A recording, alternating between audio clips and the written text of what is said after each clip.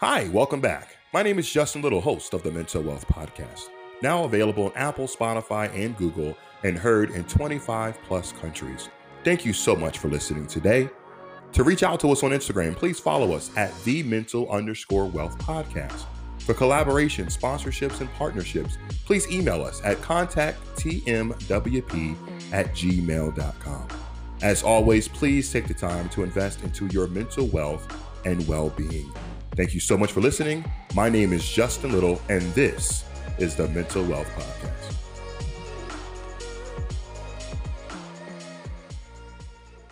Is this mic on?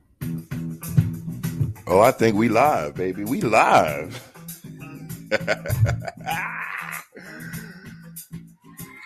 Hey, welcome back, man. This vibe with me for a second. I don't know where you at. You in your car, you at work, you at home, you outside. Just take a second, man. You're here. You're listening. You're alive. Now, I couldn't play the version with the words because I ain't got money like that, but you know what we saying, huh? Yeah. Mental Wealth Podcast, season number 2, episode number 1.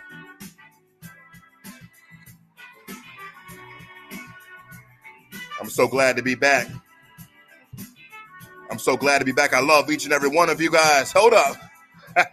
Let's go. Come on.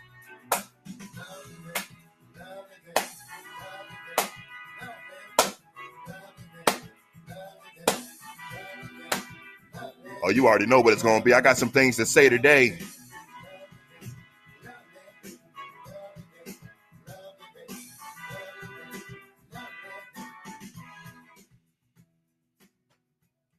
Oh, my goodness. Hey, oh, man. Oh, my goodness, man. Give it up. Give it up for us. Give it up again. Give it up again. Woo. It has been a journey, to say the least. And, I'm happy. I'm happy to be back. It's been a dark couple of months. And, I'm just excited to lend my love and my heart to you. This is the Mental Wealth Podcast, and this is season number 2. Couple of quick facts, man. We've been at this for anybody who just subscribed recently, right? Who just subbed, just joined the family. Maybe you caught on at some point in the middle. We've been doing this now for 10 months. So come April, and exactly 2 months and 3 days, depending on when you listen to this, but based on when I'm recording, in 2 months, we will be celebrating 1 year of podcasting. We released our first episode on April 16th, 2021. I mean, this was something that I started, right, where this was an accident. Like, I have been talking about podcasting for a while, and then some personal things happened in my life that kind of held that up. And then I finally did it. Like, I had people, shout out to those day ones people, you know who you are, who were in my DMs and my messages like, yo, when are you releasing episode 1? And I remember it was like that week, I just was like, all right, I'm going to do it like this week, unapologetically. And I think back then our first couple episodes we released on Fridays. So I think it was like a random Wednesday and I recorded it. And it was rough around the edges. Go back and listen to it. It's a great episode, but we were babies. We had a $15 mic off of Amazon, recording literally off my phone. And then somehow, almost a year later, here we are. 30 full episodes in this first season, 30 what I call full episodes, 2 bonus episodes. And then even in between season number 2, the last time we released our last episode last year with Mecca Amani was December 20th. And so we had went about a month and 10 days without releasing anything at all. So some of you by now, maybe you're hearing this because you came in and heard Shoulder Shrug or heard Rest in Peace. Those 2 episodes that were really some things going on in my life, but more so conversations about just the world and my feelings and things that I was seeing. Episodes that I recorded in the same week. So after not potting for a month and a half, essentially, I've released 2 episodes in the same week, and they did phenomenal. But they weren't really a part of this season. They were just me just speaking. So they were formatted a little bit different. Still helpful. Many people appreciated them. Thank you so much for the kind words. For those of you guys who reached out to me and just told me how much you appreciated the episode and some of the things that I mentioned and things that you related to it. I was explaining this thing to my mom the other day, and, she doesn't really get it, and it's cool. But I was telling her, like, the reason why I do it is that there's someone listening who's going to relate, who's going to understand what I'm trying to say, right? Like, what I do is I talk to you guys about my life. I talk to you guys about things that are going on in my space, and I find a way for you guys to listen and understand. Like, one of the things that people pray for is just to be understood, because so many of us are misunderstood. So it's just a blessing to know that there's some listeners out there who would get what I'm trying to say. A lot of times your words can be misconstrued and people can try to say that you're saying this and not. I come in here and I'm transparent. I come in here and I speak the honest to God truth about me and my life. And I bring in amazing, beautiful guests who do the same. And that's my passion. And that's why we're here a season later, a year later, a platform that's on multiple different streaming services, Apple, Spotify, and Google, that we've had multiple guests. And we're now in 26 plus countries and growing, and we plan to do even more this year. So it was an accident, but it was a happy accident, right? That we're here just enjoying this. And I can truly say, like, at this point in my mind, I'm at peace with a lot of things in my life. I'm at peace with my journey. I'm at peace with what I've accomplished. And I'm going forward in the next stages and phases and steps of my life and going to see where that takes me. And this podcast is a big piece of it. And I always say that even if there was only one listener, right? If I could help that person survive and live and keep going, I've done something. I've done my job, right? And so that's why I'm here. So just welcoming on all of the new listeners, all the new viewership. We got a couple of things that are really, really spanking brand new off the rip I want to mention, just in case I forget later. YouTube channel. We have a YouTube channel now. We're going to be dabbling in some video. I got a couple of projects that are coming up soon where a lot of our interviews have not really been done over video, or at least the video hasn't been released, right? So there's a couple of things I want to release from last year that are going to be really, really great. And then also some new stuff, some new projects where I'll be doing some traveling. I'll be doing some podcasting in person in some studios and in different cities. And we're going to get some visuals together for you guys. And so visuals is a way that many people respond, just whether it's a clip, an edit. I have a video from an hour conversation that's trimmed down to 30 minutes. So look for that to come very soon on our YouTube channel. You can find us, The Mental Wealth Podcast, but we're still a brand new channel. Like, literally, I created it yesterday, so you may not be able to find it through search. No worries. Go to the link in the episode notes right now, wherever you're listening, Apple, Spotify, Google, Overcast. Look in the link in the bio. You're going to see it right there. Click it and subscribe, support us. And pretty soon, within the coming weeks, we'll release our first video on YouTube. So we're going to delve into YouTube this year. So something brand new for us. And we're looking forward to it. So wanted to announce that before I forgot about it. So YouTube is on the way. Happy February, Black History Month, as well to many of my listeners and those who aren't in the Black community or BIPOC community, who support those in our community. We appreciate you and for advocating for us. One of the theme this month, each Black History Month, I did not know this. I can't remember who was the one who told me this, but every Black History Month has a theme from year to year, right? This year's theme is health and wellness.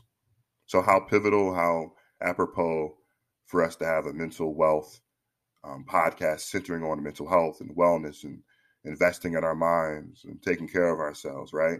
I'm also told that today, at least the day that I'm recording it, 2/13, is International Self-Love Day. So I hope that each and every one of you guys are doing what you can to take care of yourselves, right? Take care of yourselves. I mean, we only really have one life to live, right? So why not do the best you can to take care of yourself? Usually I do some affirmations at the end. I want to start off, before I even get into what we're going to talk about today, and start off with an affirmation that I read literally 2 hours ago, but it hit for me on several different notes. Shout out to my good friend Courtney Michelle, who posts some of these every day. And when I see them, it just reminds me of where I need to be in my mindset and what I need to do to get there, right? So I am affirmations on Instagram. I am loved. I am enough. I deserve love and respect. I am stronger than my problems. I have made it through hard times before. So I am loved. I am enough. I deserve love and respect. I am stronger than my problems. I have made it through hard times before. So that thought kind of just sticks with me as I open up today's podcast. And I hope that those words resonate for you no matter what you might be feeling or going through. I always remind you guys that you are not alone. You are not alone, ever. It's a pleasure to be back in this seat for season number 2, episode number 1. I also encourage you, if you have not heard all of our episodes, go back, listen to a few from last season. They're still doing great. You guys are still listening to the episodes we released in between this season. Just, again, I can't thank you enough for your support, for just people wanting to click and spend time of their day listening to me talk or listening to a guest talk. Like, it's really humbling, and I really appreciate it, and appreciate the people who are really in my corner, really showing love and support, really want to see me do well. It means the world. So sometimes as we've grown, I cannot respond to every single message, every single DM. I try to do the best I can, getting better at it. But know that I see it. I do the best I can to read it all, even those in the request folder. As we grow, you get more people, more followers, more people reaching out. And it's humbling. It's hard, but it's humbling as well. So never stop. Feel free to always email me as well. Contact tmwp@gmail.com. Love to hear your feedback, your thoughts about the show, ideas for the show, topics for the show. If you're going through something and you just want to ask a question and get some advice, I don't claim to be perfect, but there's maybe some things, the resources that we can do to provide to help you. Let this continue to be a platform, a safe space, a resource for any and everyone who needs it. So thank you guys so very much. So without further ado, quick story. So back July of last year, so 7 months ago, I'm on Instagram Live watching Charmain the God from Breakfast Club. Ryan Mundy, he's a NFL player. He started a mental health company, a few other influential people on a live about Black mental health. And Dr. Charmain Jackman was on the live as well. And I reached out immediately to her Instagram and was like, hey, got to have you on the show. Like, mind you, I mean, we're 3 months into the show at this point, 3-4 months in. But trying to get on the show, right? And didn't get a reply. But one of the lessons in life is persistence, guys. Persistence is key, man. You have to go after what you want. So she never responded. October 10th, 2021. I'm in New York. You guys know the story if you've been listening for a while. If not, go back to some of the episodes. I can't remember which ones in the fall where I talk emphatically about my experience. World Mental Health Day, Mental Wealth Alliance, Charlamain's Alliance, where he's aligning many different groups together that focusing on BIPOC mental health. And Dr. Charmain was one of the speakers on a panel, and she had a booth set up. So I got a chance to get over there, see some of her staff, meet her, and say, look, I DM'd you before. I got to have you. Okay. Reach out. Reached out like the next day. You know how many emails I sent that next day? Oh, my goodness. Got one of those, the replies like, hey, going through, trying to reschedule, work through how I'm scheduling myself now. And that happens. People are busy, right? Because I see it now. Because now that I've grown and people are reaching out to me to do episodes and stuff, like, I'm busy. So I get it. So I stayed persistent. And then finally, I think it was like maybe a couple months later, like mid-December, where I was able to lock in her interview and her conversation. And even then, it was booked out, because this is what you find out when you're in the industry, you're dealing with important people and people who have a lot of value. You can't just get them like tomorrow. Like, you got to be patient. I'll tell you, I'm working with guests right now who I'm booking for June. That happens. It's a good thing, but I'm going to get the booking, but you have to be patient. So we set it out, and we had booked it for January. But Dr. Charmain Jackman, who is Dr. Charmain Jackman? I'm honored to have her on the podcast and the platform today, and you're going to learn way more about her. So this bio that I'm going to read to you doesn't do her enough justice, but here it is. Dr. Charmain Jackman is a Harvard-trained licensed psychologist with 23 plus years of experience in the mental health field. She is a national spokesperson on BIPOC mental health and advocates for emotional wellness for all. Dr. Jackman is the founder and CEO of InnoPsych Incorporated, a mental health tech startup on a mission to make it easier and faster for people of color to match with therapists of color. She also consults with organizations on topics including mental health, racial trauma, employee wellness, and diversity, equity, and inclusion. She has won several awards for her impactful work, including the 2021 American Psychological Association Citizen Psychologist Award and City of Boston's 2021 Innovator of the Year Award, and has been featured on national media outlets such as the New York Times, NPR, PBS, and the Boston Globe, and there's quite a few more once you go to her website. So to say the least, that Dr. Charmain Jackman has a lot to say and is very well experienced when it comes to mental health, but not just mental health, but BIPOC mental health. So I felt it very, very important, right? As my first episode back in season 1, when I'm looking at all these different episodes that I have recorded and ready to put out, I'm like, my first episode of February is Black History Month. We're focusing on health and wellness. It needs to be with the wonderful, amazing Dr. Charmain Jackman, because she's going to speak to so many different things that we're seeing right now in our community. And I thought it'd be very apropos to start our brand new season 2, episode number 1, with this conversation with Dr. Charmain Jackman. It's Justin Little back with another episode of the Mental Wealth Podcast. I'm here with a special new guest in this new year, Dr. Charmain Jackman. How are you today? I am doing well. Thank you so much. And thank you for inviting me to be on here. I'm really, really looking forward to our conversation. Likewise, this has been, I had this set up since last year. So I've been waiting for this conversation quite some time. I just read your bio to the audience so they know a little bit about you, but I also, just to hype you up a little bit before we get started, you've been featured in Forbes, New York Times, Yahoo News, Blue Cross Blue Shield, Washington Post, just to name a few, Huffington Post, Indeed. I mean, you've been everywhere. You've been on news channels, you've been, an expert in your field. So we're just really happy to have you on today, to learn from you, learn about what you're doing today. Before we even get into any of that, I just want to, with everything going on today, how are you doing? How is Dr. Jackman? Like, let's just do a check-in with you, because I'm sure you do that a lot for other people, but I'm sure it's rare that someone really just looks at you and says, hey, how are you? How you feel? I know, right? I am a caretaker. So thank you for turning the question on me, Justin. All right. So how am I doing? I would say if you asked me that question 2 weeks ago, I might have been say struggling. I started the year a little too intense and didn't think about my self-care in the process. So I'm in the process of resetting, and really, I have been full-time entrepreneur probably about 6 months now. And so I'm adjusting. So I am taking all this as part of my learning. But it's really part of why I left my job is I wanted to focus on my self-care and have better balance. I have 2 young kids. So this may be a long answer to your question, but I am resetting. And it's like every day it's an opportunity to reset as I'm learning what I need to be successful, what I need to feel well. So that's my honest answer for today. Today, I'm doing better than I was 2 weeks ago.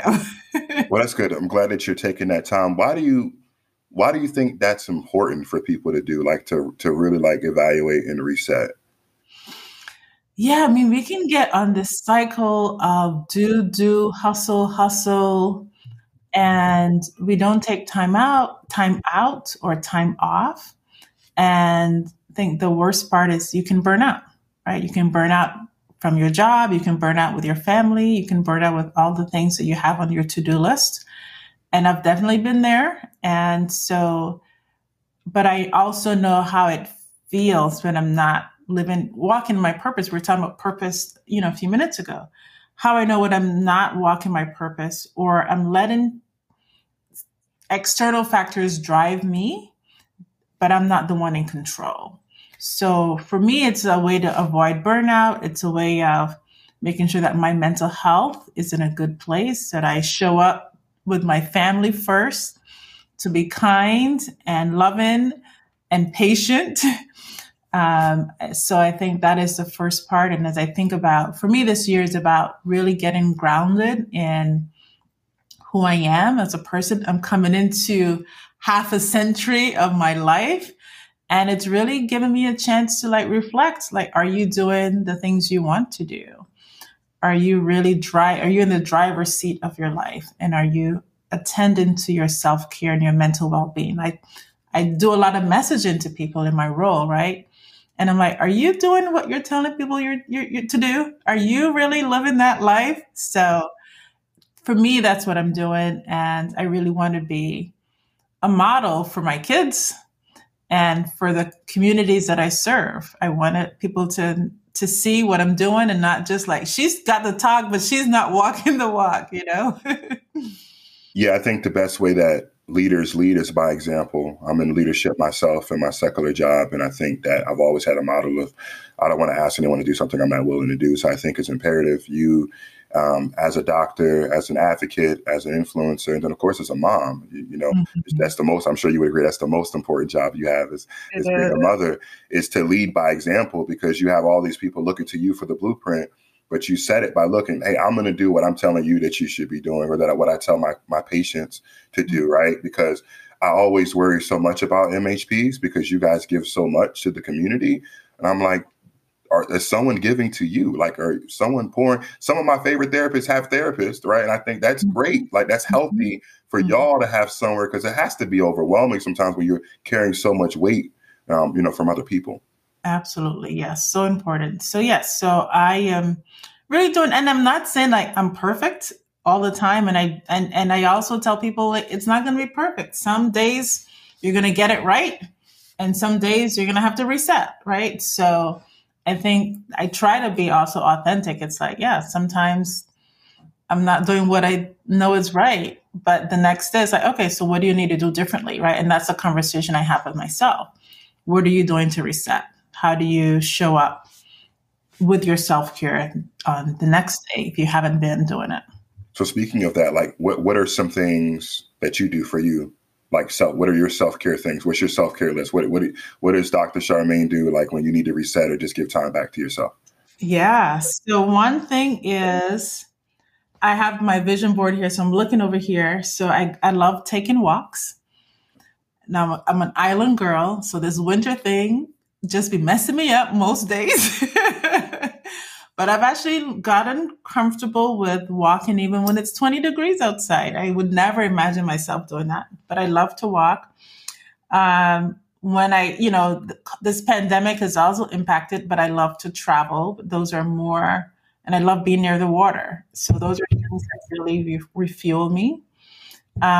Spending time with my family. So if we have a game night or, a lot of times we've been able to just do dinner together. That's actually something that's helped during COVID. We've implemented having family dinners. And so that's great to bring us all to the table together. And that's always fun.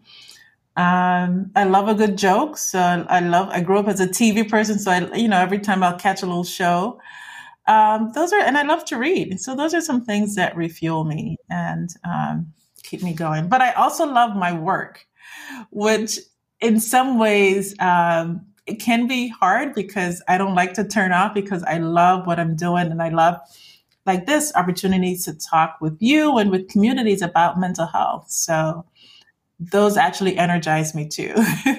No, I think I'm really glad that you asked that question because it's purposeful in the aspect that many of the people listening in the audience, they may have a different list, right? And that's cool. That's great. But I think it's important that we have a list. Like if I were to ask someone, like, what do you like to do for fun? What pours into your cup? And they sit there and like, I don't know. Well, let's find out. Like, because if you can't get no self-care, self-love for yourself, if you don't know what it is that makes you feel good. So find that. So for you, it might be a walk or a movie. For me, it might be a video game, but whatever that is, like make sure you know what those things are so that when the time comes that you balance that out and schedule that in. So thank you, because hopefully, again, setting the example and showing people, I like that vision board as well, too. So you mentioned Island. I heard a little bit of accent. So like where let's start from the beginning. Like where does Dr. Jackman come from? Like where did you get your start? What was it like just, Yeah. growing up? I was born on a very small island of Barbados, and I stayed there till I left, came to the US for college. But, very, very, very good, warm vibes. And from, early on, I knew I wanted to be a psychologist, even though I'd never met one. I had an uncle who had some mental health challenges, and he invited me to be part of his journey in different ways. I remember he had a substance use dependence disorder. I remember him inviting me to one of his NA meetings when I came back from college, which was huge, right? And I just love, he's no longer with us, but he's with me in spirit. I used to watch a show called The Bob Newhart Show. I'm probably aging myself at this point, but it was this white guy who had this private practice. He lived in Maine, and he owned a bread and breakfast with his wife. But I loved that show, and I remember him working with clients and trying to help them out. And I would then practice with my friends in high school. Hopefully, no one was harmed in that. But those are some of the early pieces. And, island life, I'm always very honest about my journey as in terms of parent-child relationships. There's a lot of hierarchy. And so there's a lot where I was an only child until I was about 15.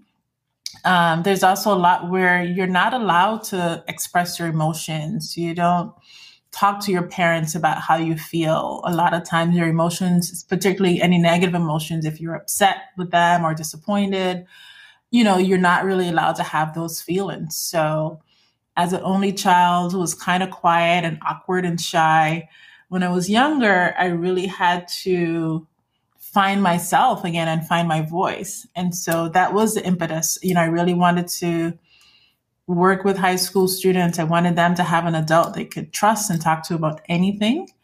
And that led me down the path to working at a high school for the last 17 years. So it's been a wonderful journey to think about where I started and what I had envisioned for my life and how I was able to do that. I'm very proud that I was able to do my dream job. And that dream has evolved now. But yeah, that's how I started. Very humble beginnings. So, and thank you for that. But is Barbados, but is that Rihanna where she's from too? That's right. Okay. That's right. She's expecting.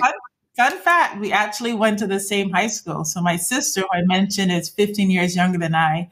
They were in the same cohort together. Oh, wow. Yeah. So we're very proud of Comba anyone Bayesian out there. Okay. Comba alum or old scholar.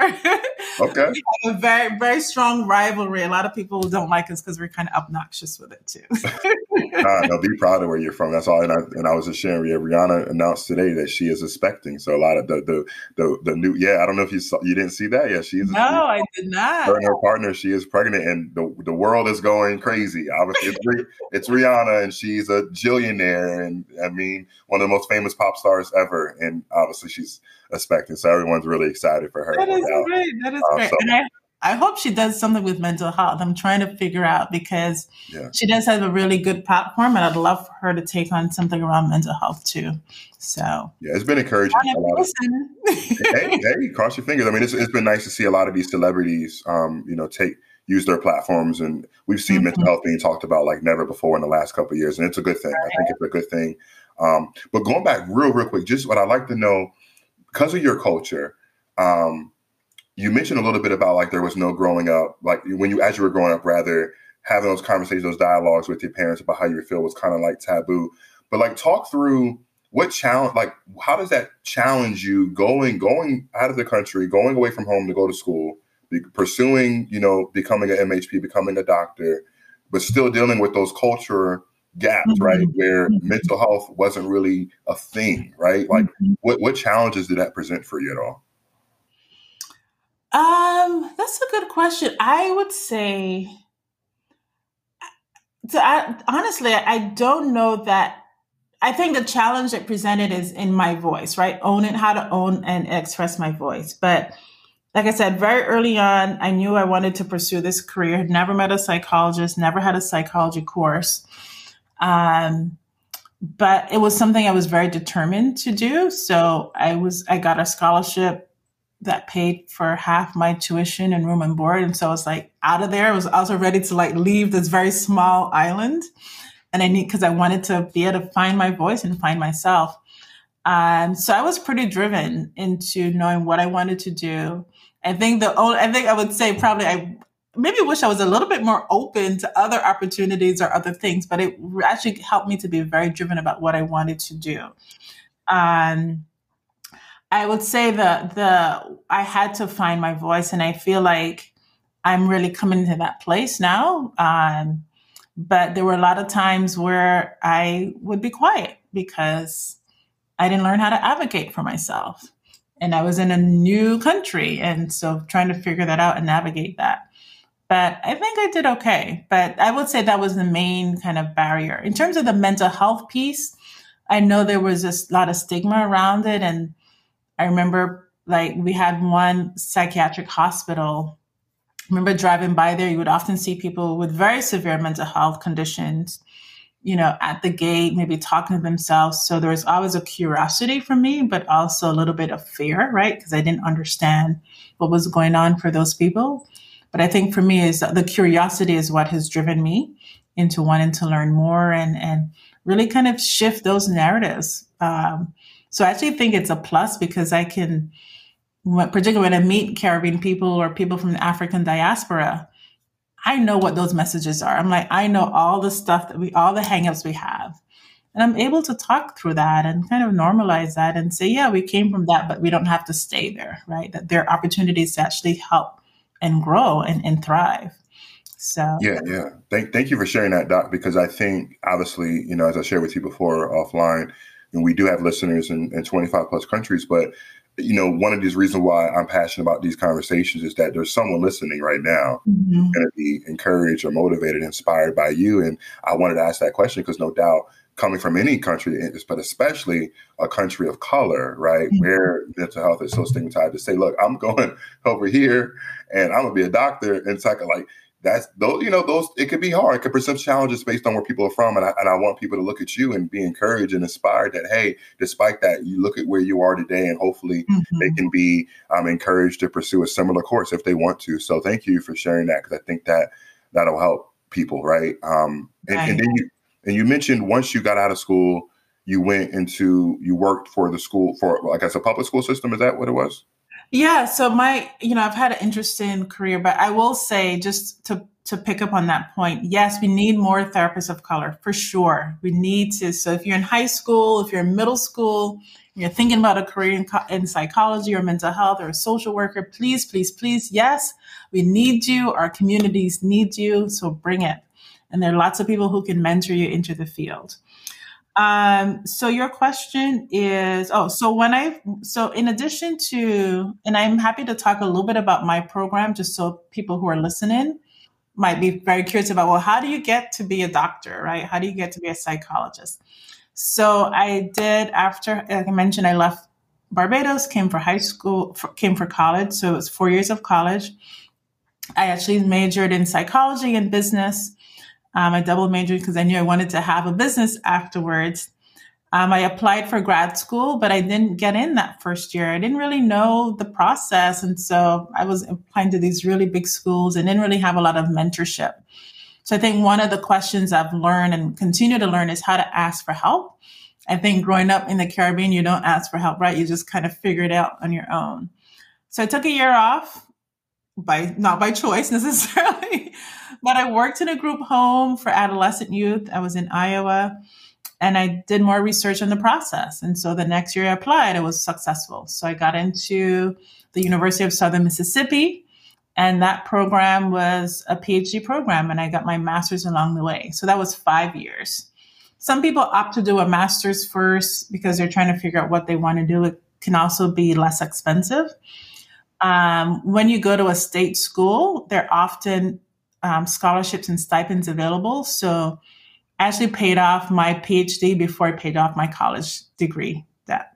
So a lot of what my degree, because I was at a state school, was paid for. Um, so that was 5 years, 4 years of coursework, and then a year internship, which brought me to Boston. I got to work at Children's Hospital, so I learned a lot of pediatric psychology. So I worked in lots of different departments, the emergency room. I worked in some of the medical floors. So anywhere that we could bring psychology, that was part of my training. And then I was really interested in working with people in the juvenile court system. So I ended up getting the opportunity to do a 2-year postdoctoral fellowship in forensic psychology. So I'm also trained as a forensic psychologist. So my first job when I graduated was actually working in the juvenile court clinics in the Boston area. So I did that for a few years, and I loved it, but it was also very draining. And I really was really interested in working in high schools because that was one of my goals. And an opportunity presented itself where there's a program that put clinicians in schools. Now, the first year I applied, I didn't get it. So I have all these moments of failure. And the next year it came up, I applied again, and the person who was running the program, she's like, "Oh, you applied again?" I'm like, "Yeah, because I want this job. What do you mean?" She was surprised that I applied again. So I got the job. So I got to work in this arts high school where I worked for the last 17 years before I left last year. So working with creative arts, young artists was, nothing I could have imagined for a career. And so I did forensic and I did adolescent mental health work for most of my career. What a resume. So before we get to the next phase of your career, we're kind of bring us up to current, because I know you recently left that job. Mm-hmm. So you're in a different phase now. Mm-hmm. Talk to me about, just in general, your opinion of mental health education in the school system. And the reason why I ask this is because I've been out of school 12 years or so now. Mm-hmm. But when I was in school, there wasn't a psychologist there, at least that I knew of. That mm-hmm. we had a nurse mm-hmm. that if I skidded my knee or if I had a cold, she'd send me home. Right. Mm-hmm. We had guidance counselors who primary mm-hmm. objective was like behavior based, right? Or prepping you for college, prepping you for your courses, right? Mm-hmm. There wasn't anyone like for me to go to like, "Yo, I'm depressed today," or like, mm-hmm. "Hey, I need a wellness day." Like, and I'm sure maybe things have come a little bit further today. I can't speak to it because I'm not in school anymore. But I know at least then there was no education. They spent more time teaching us about reproductive organs. Seriously, we had a week family life dedicated to like, let's show you what this is or what that is. Okay. And teaching us skills of things that we probably would never, for example, like, okay, I'm not big on math. Obviously, for you guys in the medical doctor field, like math is big. I never used calculus. I haven't used calculus in 12 years. Okay. Now, if they had taught me how to balance a checkbook, how to make some deposits, how to pay my bills, things like that I had to learn on my own, that would have been more. How about how to do my taxes? So I won't get off on a tangent. But like, there are a lot of things that we got taught that we don't need versus some of the things that we really truly needed we didn't get. So what is your vision? What do you see with mental health, that connection to the school system, since you're obviously so passionate about adolescents and children? Mm-hmm. And, it's like you said, it definitely changed. And I have worked in the schools for 17 years. So you could have been one of my students, Justin. And I would say that I was fortunate to be in a school. And I think part of it's an art school. And the founders knew very early on that they needed to include mental health as they actually they considered it part of the emotional health, part of the third leg of the school is arts, academics, and emotional health. And so I think I was fortunate to work in a school community that got that for the most part. There was myself. We had partnerships with different hospitals and community programs that also brought more clinicians into the school. So even thinking about the district it's a public school, right? So even within our district, I know there would be other schools that would look at our model and be like, "Oh my God, right? Like, you guys are so lucky." And so we were fortunate, but we also, when you have the resources, students use it. And so I think we were also very highly tapped. One of the things that I'm really proud about the work we did, we really worked on destigmatizing mental health for our students. And so that included, we had a health education class where we did comprehensive sexual health. So all the organ stuff you just mentioned. Yeah. But we also had a 4-series module on depression. And so we used a documentary which actually featured a couple of our students on it talking about their experiences with depression. We talked about anxiety. So they got the signs, the symptoms. They would know what to look for. And we often would say, for your friends, right? So underline message for yourself, right? But maybe it's easier to think about it for your friends first. And so that has been, I would say, extremely successful. We also made it a part of our role to not just stay in our offices. So we would go in and partner with a particular class that we knew often for our 9th graders was often like a trigger point. So students saw us not just in the room, but they saw us in our classroom. We might have been in a reading group with the students. So we found it was very important to build relationships with students in very creative and unique ways. And I think that attributed to our success in helping students navigate very serious crises. Like there were definitely students who were suicidal, and we supported them and their families to get the support that they need. We had students who self-injured, right? We had students with eating disorders, students with psychotic. We had very severe experiences that students were having. And I think the beauty of it, when you do have those resources, you can actually intervene and support students and their families well. So I think due to COVID, where we're seeing this extreme uptake for young people in response to COVID, these are things students were having before then. But I think what has happened is that schools are really understanding that they need to do more to support the mental health of their students. And I think it's good, and I think it's needed for sure.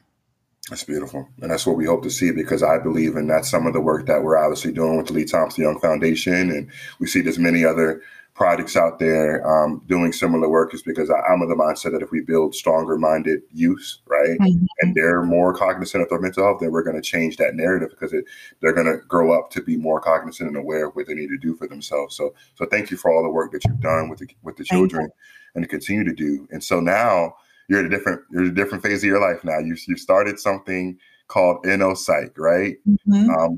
Tell us about that. Tell us, I know there's a small story or a reason behind what made you want to start that. And of course, you're the founder, CEO of InnoPsych. So just tell us, why that, and what type of work is it doing, and what is it helping? Thank you for this question, Justin. So yeah, I started InnoPsych, and we talked earlier about, you're asking how I'm doing, right? And part of why I started this was I was getting to burnout, because I was doing my 9 to 5. I had a private practice where I was doing both therapy and doing assessments for families involved with the Department of Children and Families. So I was doing a lot.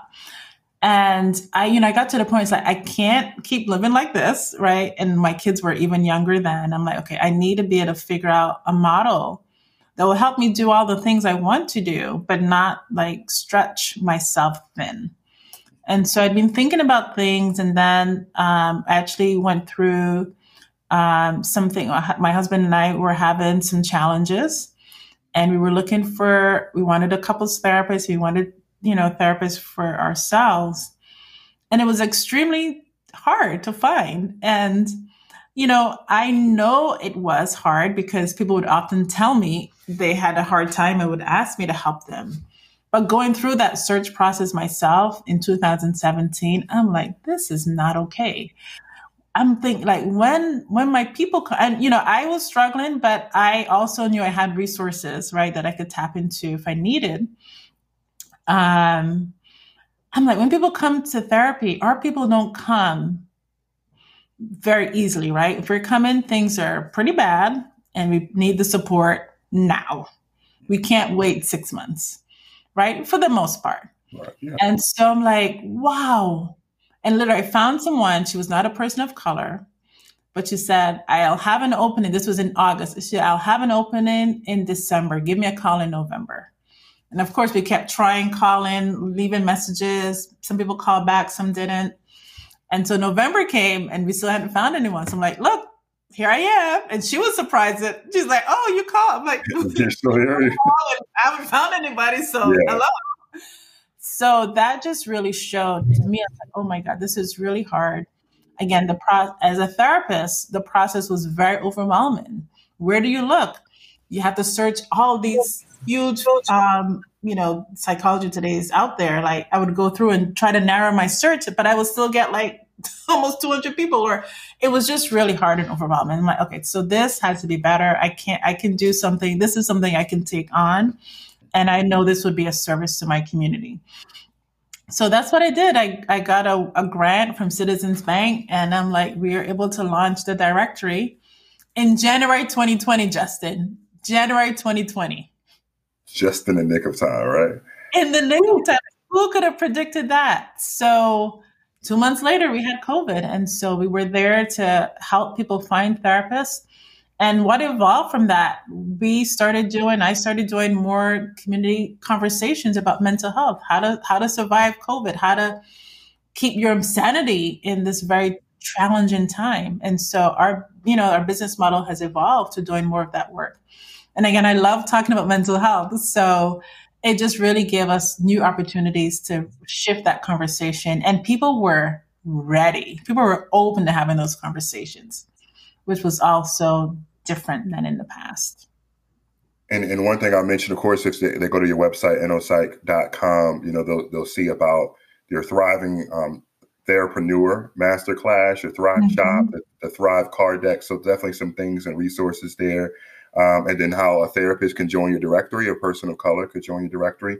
But one thing with just kind of playing around with your website a little bit earlier that I really enjoyed, how easy it is to function, of how to, go through and do these little searches. These are really, you have it down to location, ethnicity, what they specialize in, their insurance, like what you can put in insurance type, service type.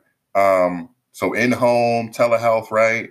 You'll apply those filters and then you'll find out exactly who's available. And like, for example, particularly for me, the first person popped up is out of District of Columbia, DC, but they also service Virginia. It tells me exactly what this particular therapist specializes in: identity development, interpersonal relationships, trauma, PTSD, if she's accepting new clients. I love that. That one. That's huge. That's huge. For me. Like I want you to know right away before you did any more research. Yeah. The person taking new clients. Because that was the big pain point for me and for people is like, are they taking new clients?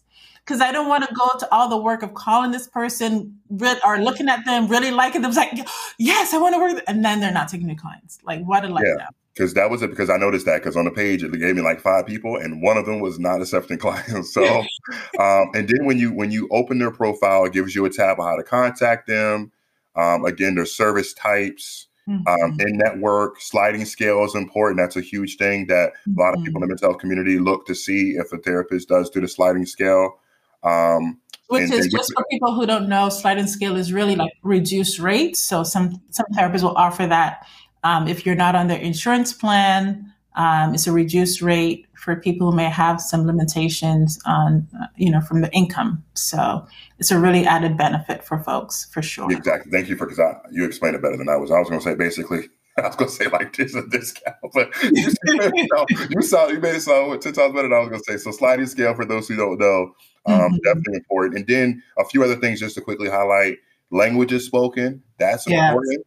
Because in this particular therapist, she speaks English, she's ASL, American Sign Language, and Spanish. So that's a huge, huge thing. We're talking about people of color. And then finally, talking about a little personal note from the therapist, my approach to therapy. So, of course, you're never going to know fully until you meet them and get the chance. And we understand that every therapist isn't for every person, but at least you get a little glimpse of what their approach is, what their thoughts are surrounding therapy before you ever even reach out. I think that this is very, very informative because, like you said, it's such a hard step just to get someone to say, look, I need therapy. I want to start looking. You're making it easier for someone to find what they're looking for well before they even get in front of the therapist, whether it's through a computer screen like me and you right now or in person. So this is great. This is great.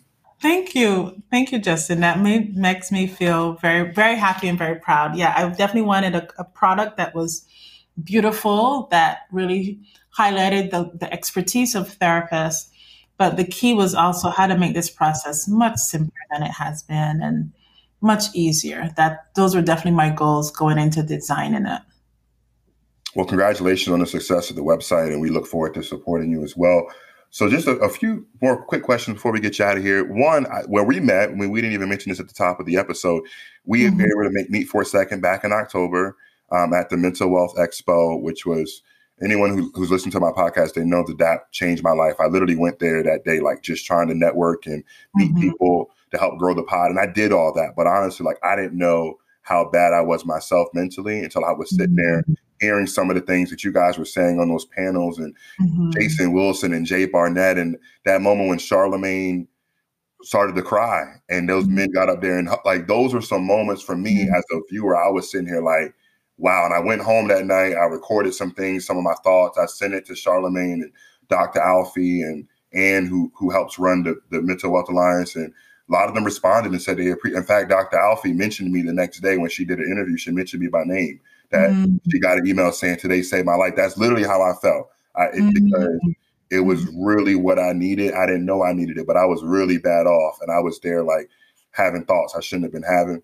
But needless to say, one of the bright spots, I got a chance to meet and connect with you there and see your setup, and you amongst a lot of other brands out there who are doing the work with mental health. So just talk us through like what that experience was like for you. How did that come to be? Like, how did you get connected to Charlemagne and his alliance, and what that meant for you back in October? Yeah, thank you for sharing that, Justin, because I had a very similar experience. Just it was such a beautiful event. It was so well organized. And for me as a mental professional, I'm like, he's making mental health cool, right? So I got connected through Dr. Alfie, I would say. They reached out, then Wealth Alliance reached out, and probably maybe almost 2 years ago at this point, and asked if I would be interested in being a partner.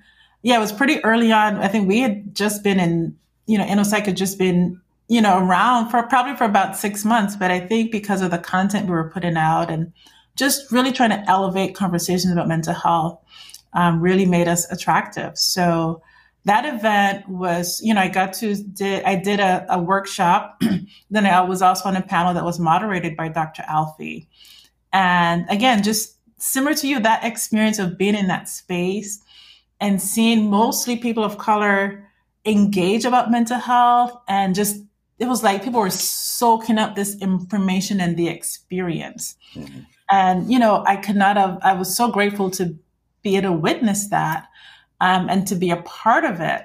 But that's why I started InnoPsych, right? Because I want to make these conversations about mental health relatable, approachable, cool to talk about, right? I want us to remove all that shame and stigma about mental health, and let's just talk like why we need to heal, and why do we think it's okay for only white people to heal, right?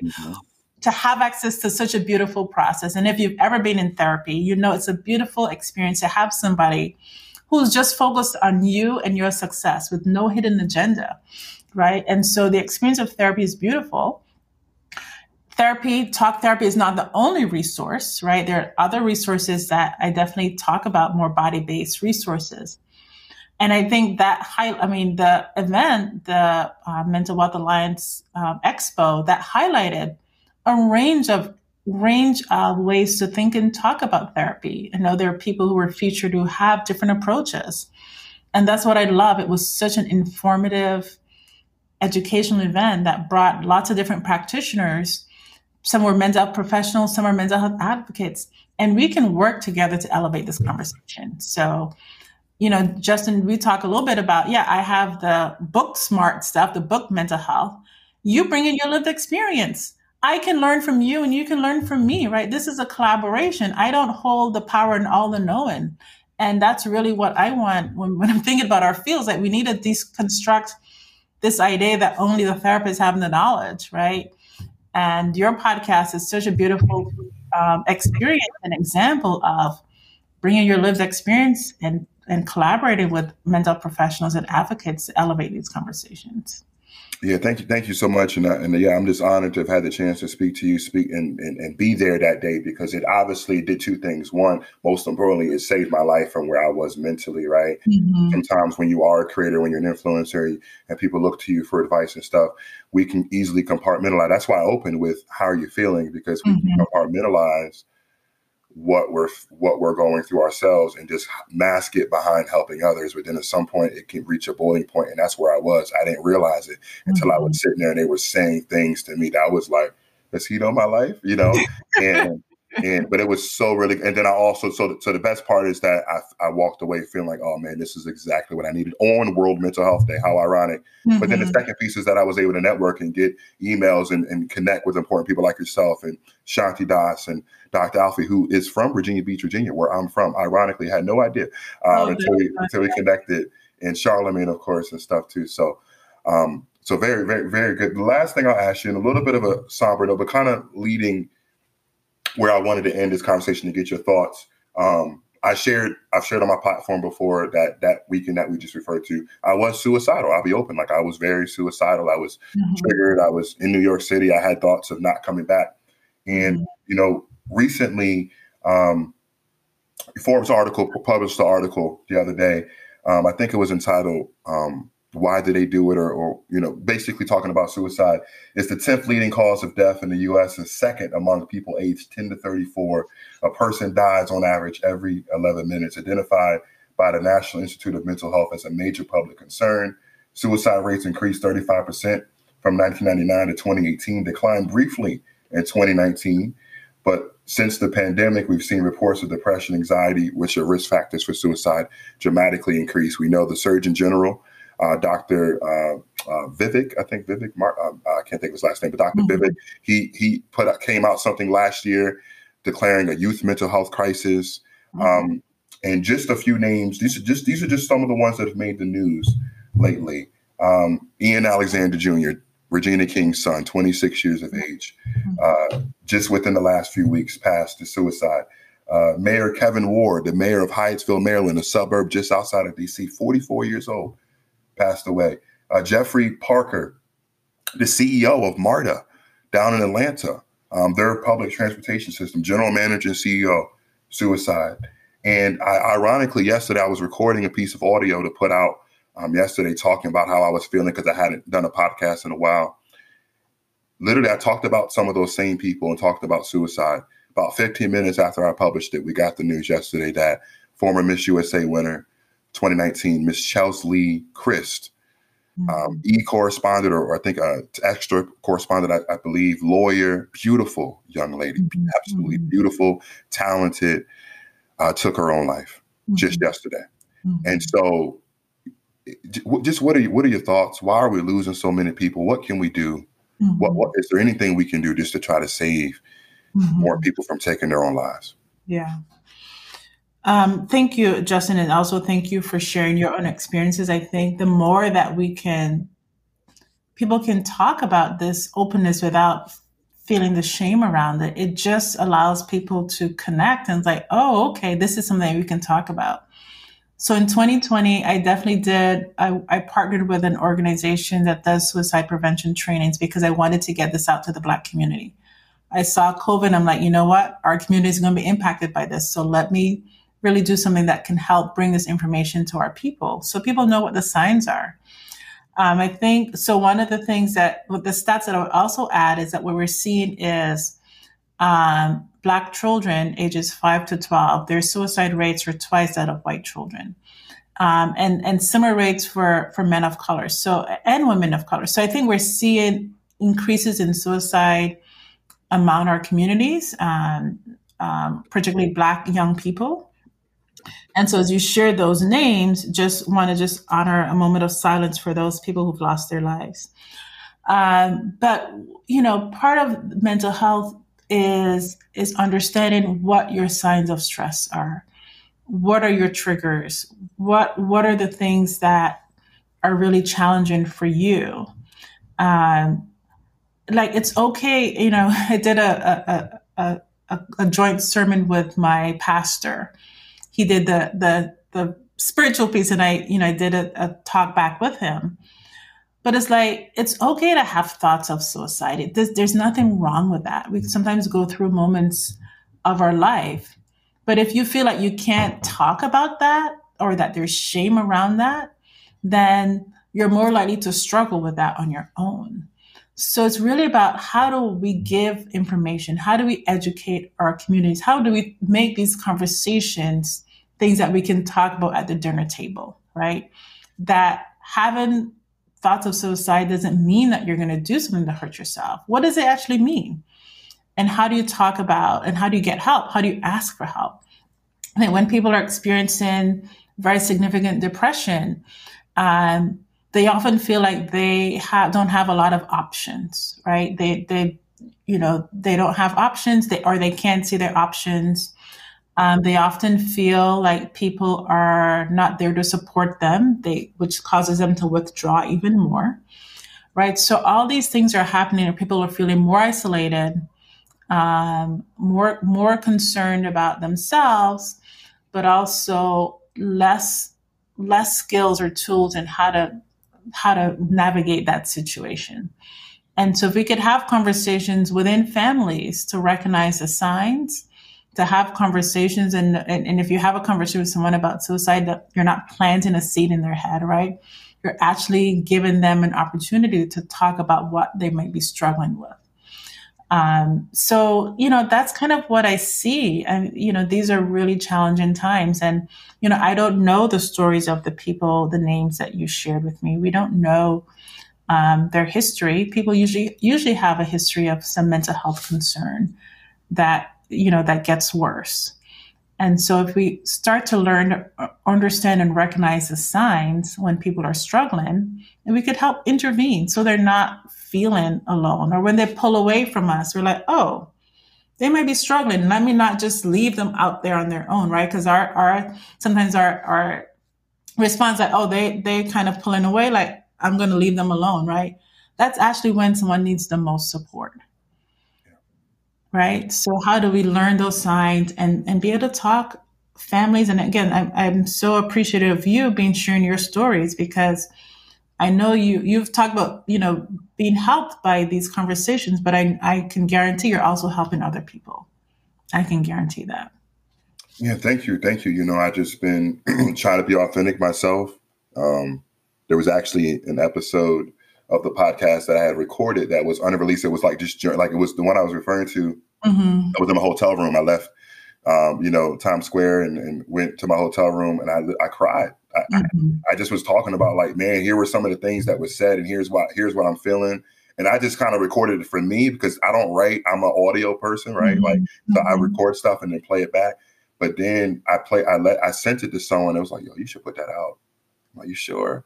And I called it 7 p.m. in New York, because it was 7 o'clock in New York. And I went into Times, took a picture of Times Square, and there was a thing in the background right underneath where the ball drops at New Year's Eve that said, what's next? Mm-hmm. And it was so powerful.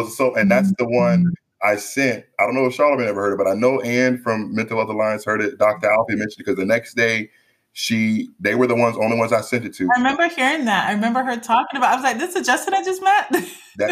I didn't watch the interview right away. It was like a week later, and I'm just watching on a random Tuesday afternoon.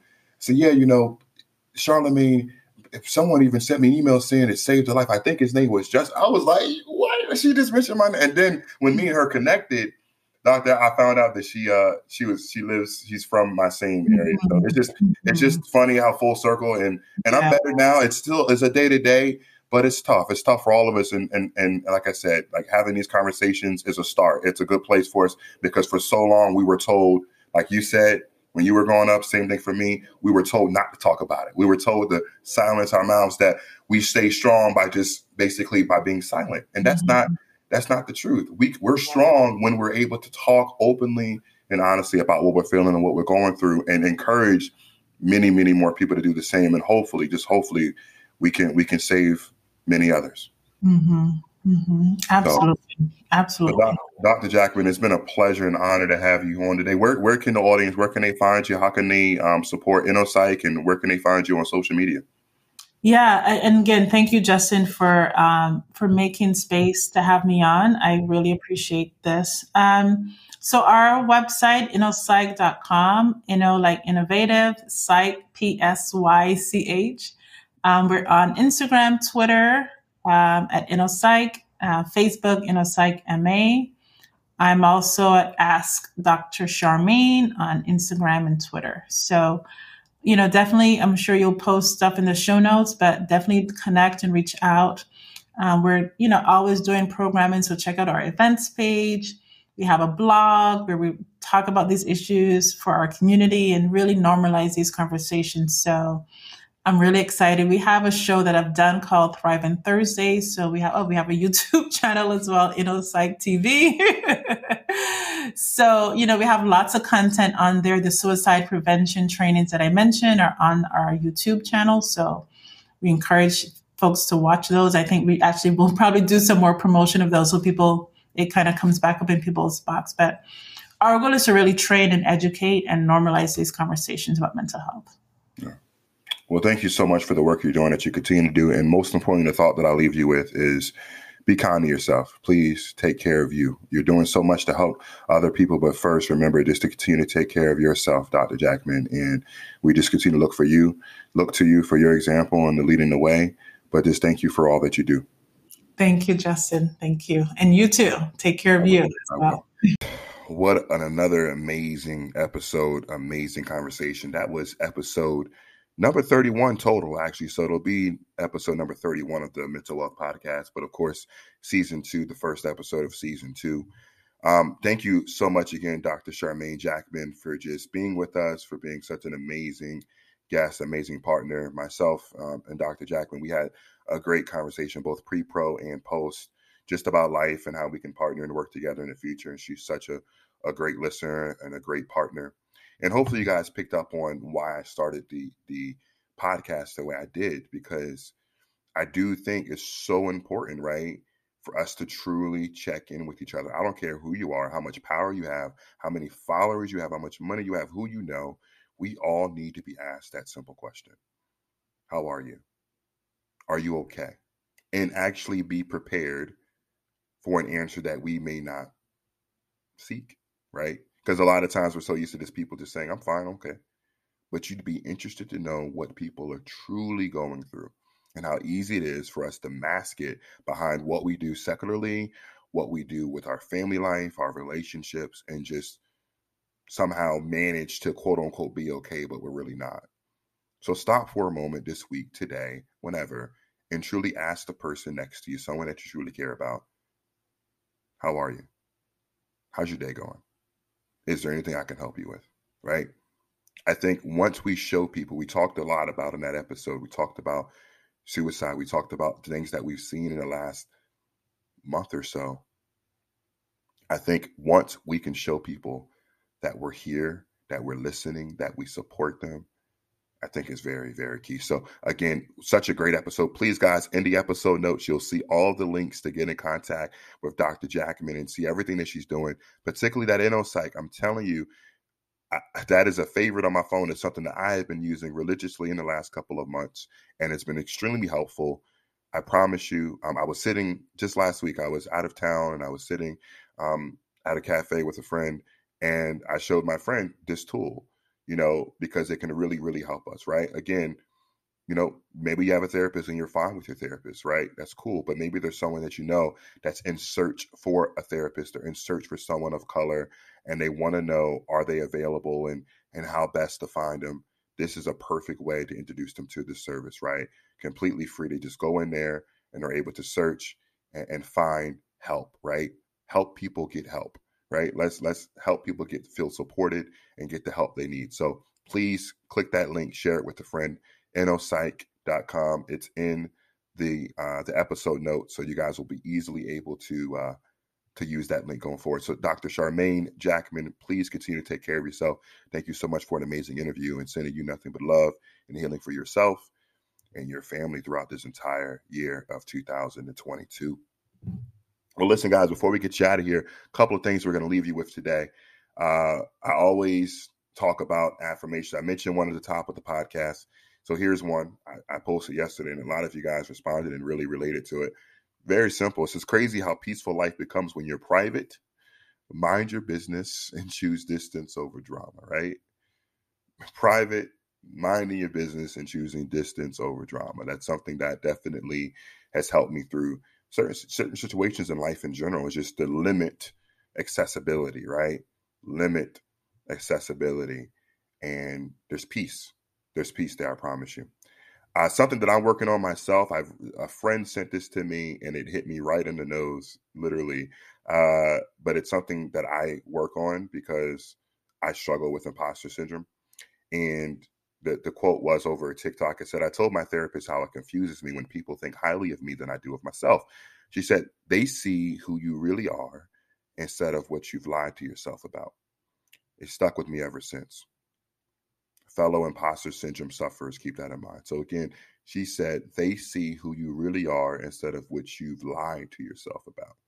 So any of my listeners out there who struggle, and many of us in some type of way probably have struggled from imposter syndrome, like, do we belong? Like, do I deserve to be here next to these names? Do I deserve to be in this room? And I'm reminding myself as I go forward, anything that's good that's happening to me is a direct reflection of the work that I've put in.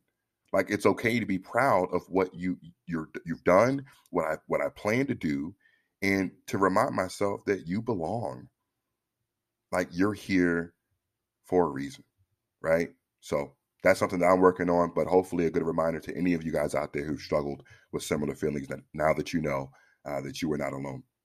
Before I close out with this last post, friendly reminder again, as you guys know, as a member of the board of directors for the Lee Thompson Young Foundation, you can go to my bio, the flip calls right there, find out more about the Lee Thompson Young Foundation and what we're doing this year. If you would like to donate, just anything, $5, $10, 15, if you're able to donate more, we appreciate it. You can donate right to our cause. There's also, a tax deduction as well for donating towards a nonprofit. But go right to the link in our bio, and you'll be able to see how you guys can participate and donate to the Lee Thompson Young Foundation. So thank you guys so much in advance for any support that you can offer. And also let me know too if there's ways that we can partner together and I can support some of your mental health causes as well. I know there's many people doing some amazing work, amazing actionable items in the mental health space. And if I can support it in any way and use our platform to shed light, we are here to do so. So thank you so much. So last but not least, I saw a post by Miss Melina Arrowwood. She's the COO of HCH Healthcare. This was on LinkedIn.